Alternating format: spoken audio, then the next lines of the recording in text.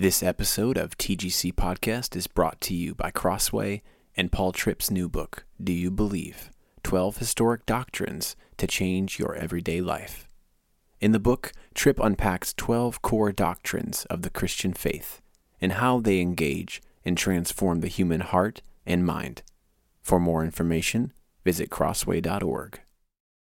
This episode of TGC Podcast is sponsored by Acts 29 with an invitation to their 2024 Next Conference happening April 15th through the 17th in Dallas, Texas. You don't want to miss this great lineup of speakers, including Sam Albury, Matt Chandler, Brian Laritz, John Piper, and more. The Next Conference will equip and encourage church planters and church leaders of all types for church ministry. To learn more and register for Next, visit acts29.com/next. TGC Podcast listeners will receive a special discount of $20 off registration prices by using the code TGC. Again, visit acts29.com/next. That's acts29.com/next.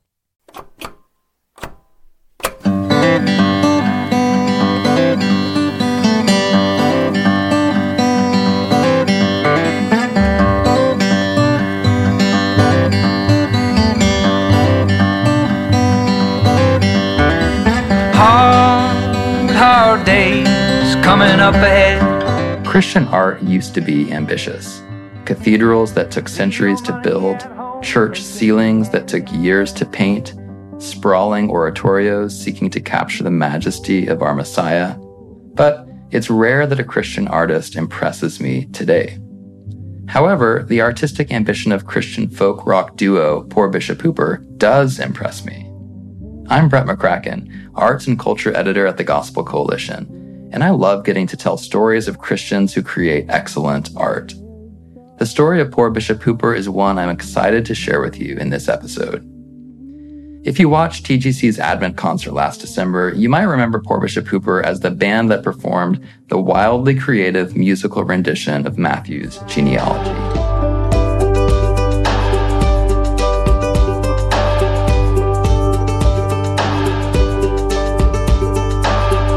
Shealtiel, who fathered Zerubbabel, fathered Eliakim, fathered Zadok. Poor Bishop Hooper is Jesse and Leah Roberts, a married couple with 3 kids who share a house in Kansas City with 4 art students. In 2020, Poor Bishop Hooper launched their ambitious Every Psalm project, in which they record songs inspired by each of the Psalter's 150 psalms, released one per week in order for almost 3 years. You heard that right. All 150 psalms released one per week for 3 years. That's the artistic ambition I'm talking about. Here's a clip from the project's first song, Psalm 1, released the first week of January 2020.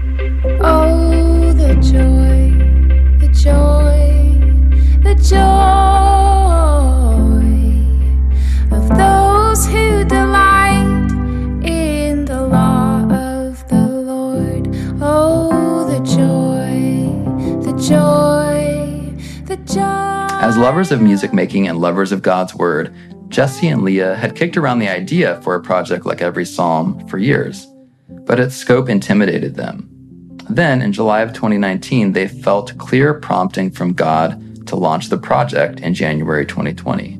Here's how Jesse describes that moment. We're going to run out of ideas. They're all going to sound the same. There's no way we can do 150 songs. It's just ridiculous. Right. We have to table this. There's no way. But he kept affirming the call, and so we started. And then, of course, 3 months in to the project, the pandemic hits, and all of our friends in music are scrambling to release content. And here the Lord has gone before us and set us up to release a song every week for 3 years. The project's 2020 launch really was God's timing, not only for the Roberts, but for listeners shaken up in a world that seemed to be falling apart. In the early months of the pandemic, I remembered turning on Poor Bishop Hooper's new psalm songs often for comfort, like their version of Psalm 23, released in June 2020. I will fear not, I will fear not, I will fear not, I will fear not, I will fear not, I will fear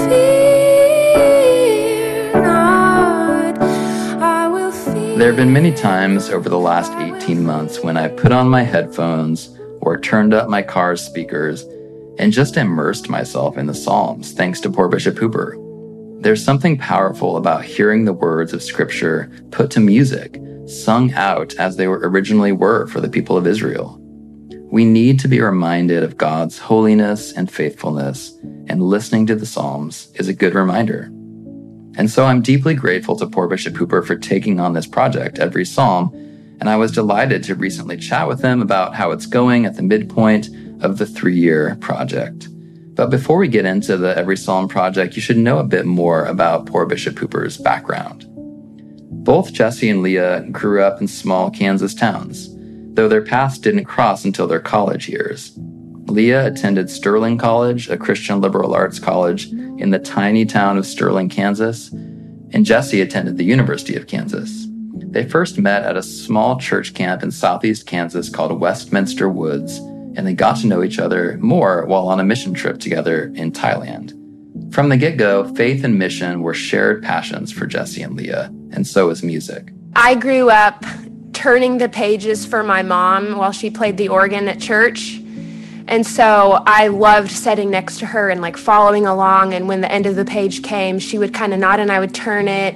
And so I was exposed to music at an early age. My brother and I are both artistic. My brother is a successful artist, visual artist. And I do the music thing. My parents, neither of them are musical or artistic in that way. But my dad listens a lot, so we listen to a lot of different music. So grew up on classical and playing viola and piano, and then got into bluegrass through my brother, just kind of where we lived and what was going on. There's a phenomenal bluegrass festival in Winfield, Kansas. It's like an international event. It's kind of crazy. The bluegrass piece is important, and so are the Kansas roots. Because if I were to describe the sound of poor Bishop Hooper, I'd probably call it something like folk Americana bluegrass meets Baptist revival. As Christian music goes, it's Kansas more than Nashville, and indie more than CCM. Here's a clip from Final Fire, a song on Jesse and Leah's 2014 debut album, Foreign Made, which, incidentally, was included on TGC's list of the 25 best Christian albums of the 2010s. And it's the song that introduced this episode. When the final fire wins, oh, masters come, masters go, felt a slave, did not know the choice was mine, always mine, though it seems so powerful. There's an American revival vibe to this sound, which makes their interpretations of the Psalms especially interesting. How exactly does a Kansas folk aesthetic translate to an ancient Near Eastern songbook? Perhaps as a testament to Jesse and Leah's diverse musical talents, you could listen to the songs in the Every Psalm collection and not be able to pinpoint one particular genre. Part of that comes from the constraints of the project, having to churn out a new song every week. And part of it comes from a desire to foreground the lyrics. Most of the 92 songs that have been released so far are musically minimalist, focusing on piano or acoustic guitar and vocals. Here's Psalm 64, for example. Hear my voice, God. Hear my voice in my complaint. Save my life, God.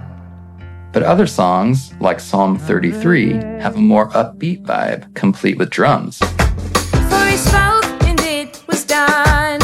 All of his commands that he Praise the Lord, shout for joy for the What impresses me about the scale of this project is how a married couple with young kids manages to muster the creative energy to come up with an original musical setting from scratch, inspired by a biblical song, every week. 20 months into this grueling creative rhythm, I expected poor Bishop Hooper might feel exhausted or spent. But when I asked them how it's going, they both seemed as energized as ever. I think at the beginning we were working out kinks. How do we sound? How do we do this?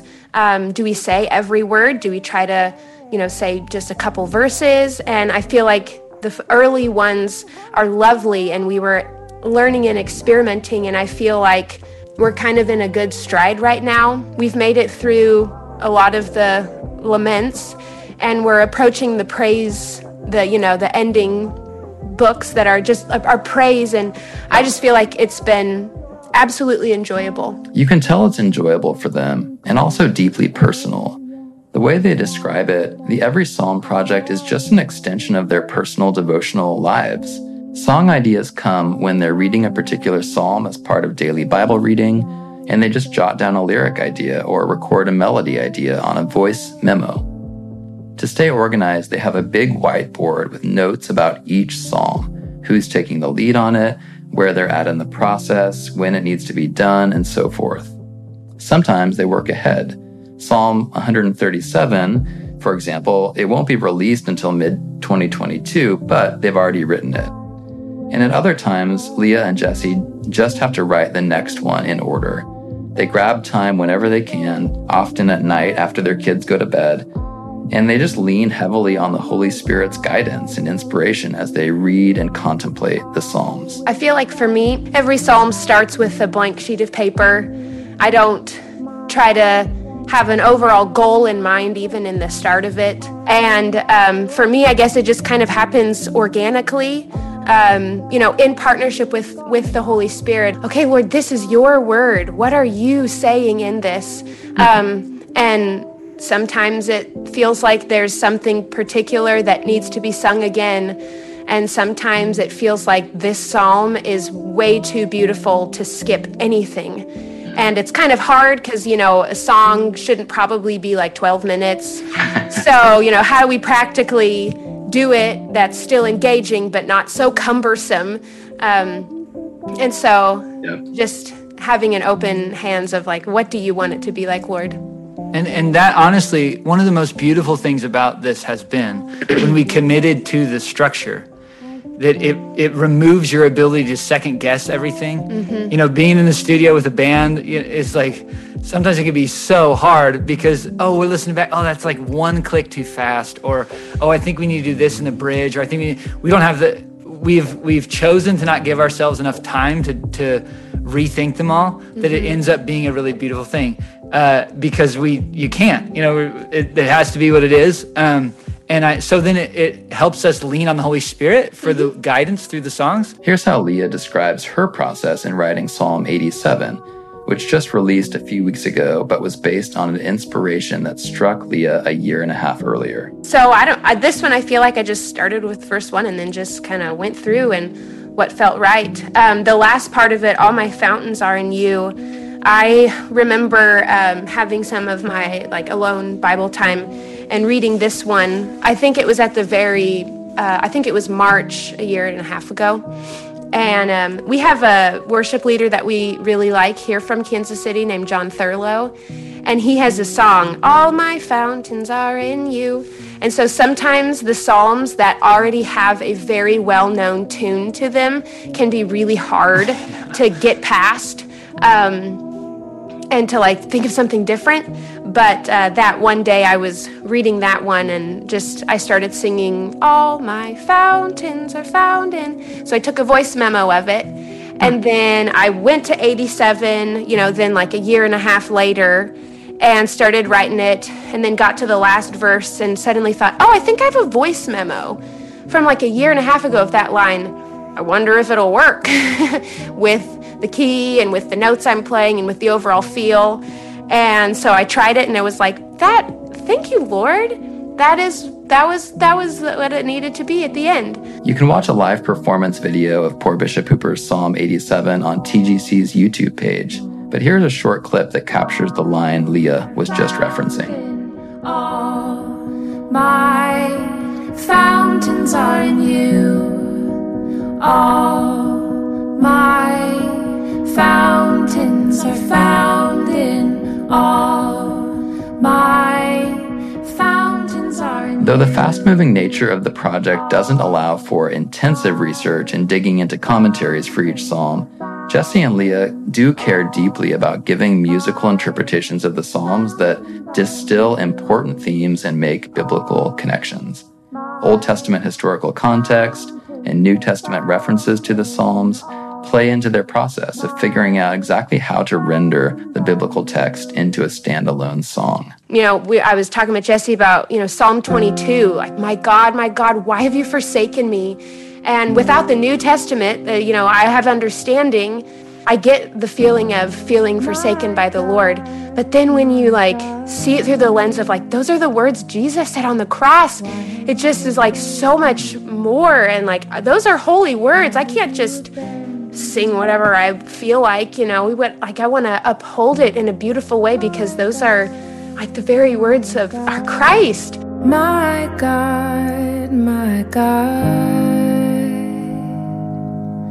why have you forsaken me? It's important to note that with each song, Jesse and Leah aren't doing a word-for-word musical cover. If they took that approach, psalms like Psalm 78, for example, which is 72 verses long, would clock in at about 25 minutes or more in length. Instead, their songs often focus on just a couple key verses or phrases that feel central or capture a truth that audiences today, who are far from the original listening audience of ancient Israel, need to hear. With their version of Psalm 78, for example, Jesse and Leah focused the chorus around just one of the 72 verses, verse 32. In spite of all this, they still sinned. Despite his wonders, they did not believe.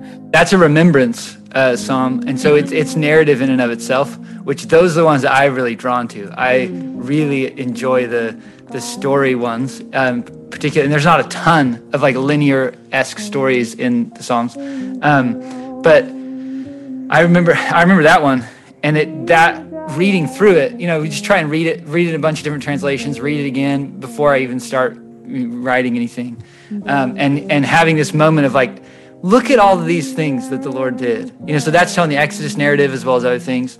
It's look at them. And then I remember reading that, in spite of all this, they sinned and turned away from God. You're whoa, and you have this moment of, how could they do that? Look at what they've seen. And then, within seconds, you're how could I do what I do? Look at what I've seen, In spite of all this, they sinned. In spite of all this, they rebelled again. In spite of all this, they sinned. And so that I remember that line being, that's the one to grab onto for me.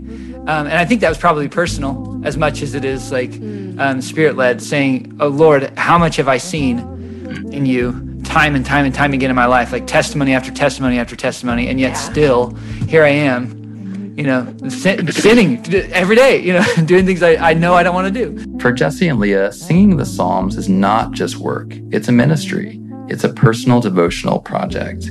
It's a way of loving God and loving neighbor. Here's Leah describing why she particularly loves singing psalms that lead her to love and pray for her literal neighbors. I think one of my favorites is Psalm 49. It's the beginning is listen in, high, low, rich and poor. There's a riddle and its answer, and all of it talks about those who trust in wealth. Don't envy them, though their houses stand in beauty and glory. They take nothing with them to the grave. What ransom can you pay to God? Listen, all who have an ear, listen close and you will hear. I think my favorite ones are the ones that draw me into intercession. Our neighbors are very wealthy and they don't love the Lord. And I just it breaks my heart thinking of them being led to destruction.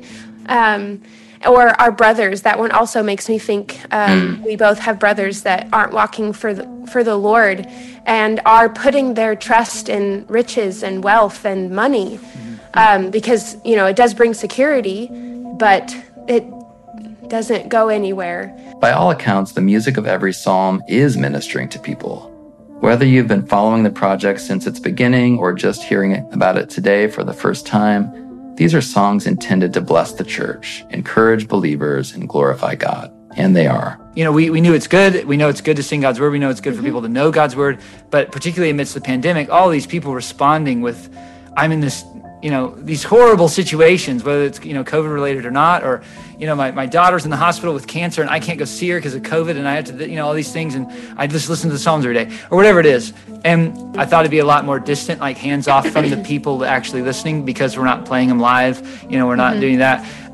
So that's been a heavy thing, but a really beautiful thing, and some fruit of it that I never imagined. And that all these people's, kids are memorizing Psalms now and stuff through these songs. So praise God for that. Lord, shout for joy, you are faithful in all you do.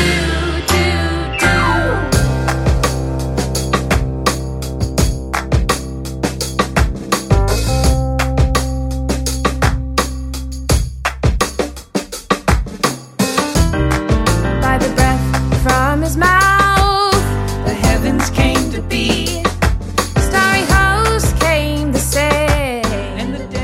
Thanks for listening to this episode of the TGC podcast. To watch poor Bishop Hooper's new performance, exclusive to TGC, of Psalm 87, check out the Gospel Coalition's YouTube page. And for the sake of your soul, I really do encourage you, check out the Every Psalm Project at Spotify, Apple Music, or wherever you stream music. This episode of the TGC podcast is written and hosted by me, Brett McCracken. It's produced by Heather Farrell and Josh Diaz, edited by Robbie Herrera, artwork by Gabriel Reyes. The TGC podcast is part of the Gospel Coalition's podcast network. Its executive producer is Stephen Morales, and our editor-in-chief is Colin Hansen. Special thanks to Jesse and Leah Roberts, and to Andrew LaPara for production assistance in this episode.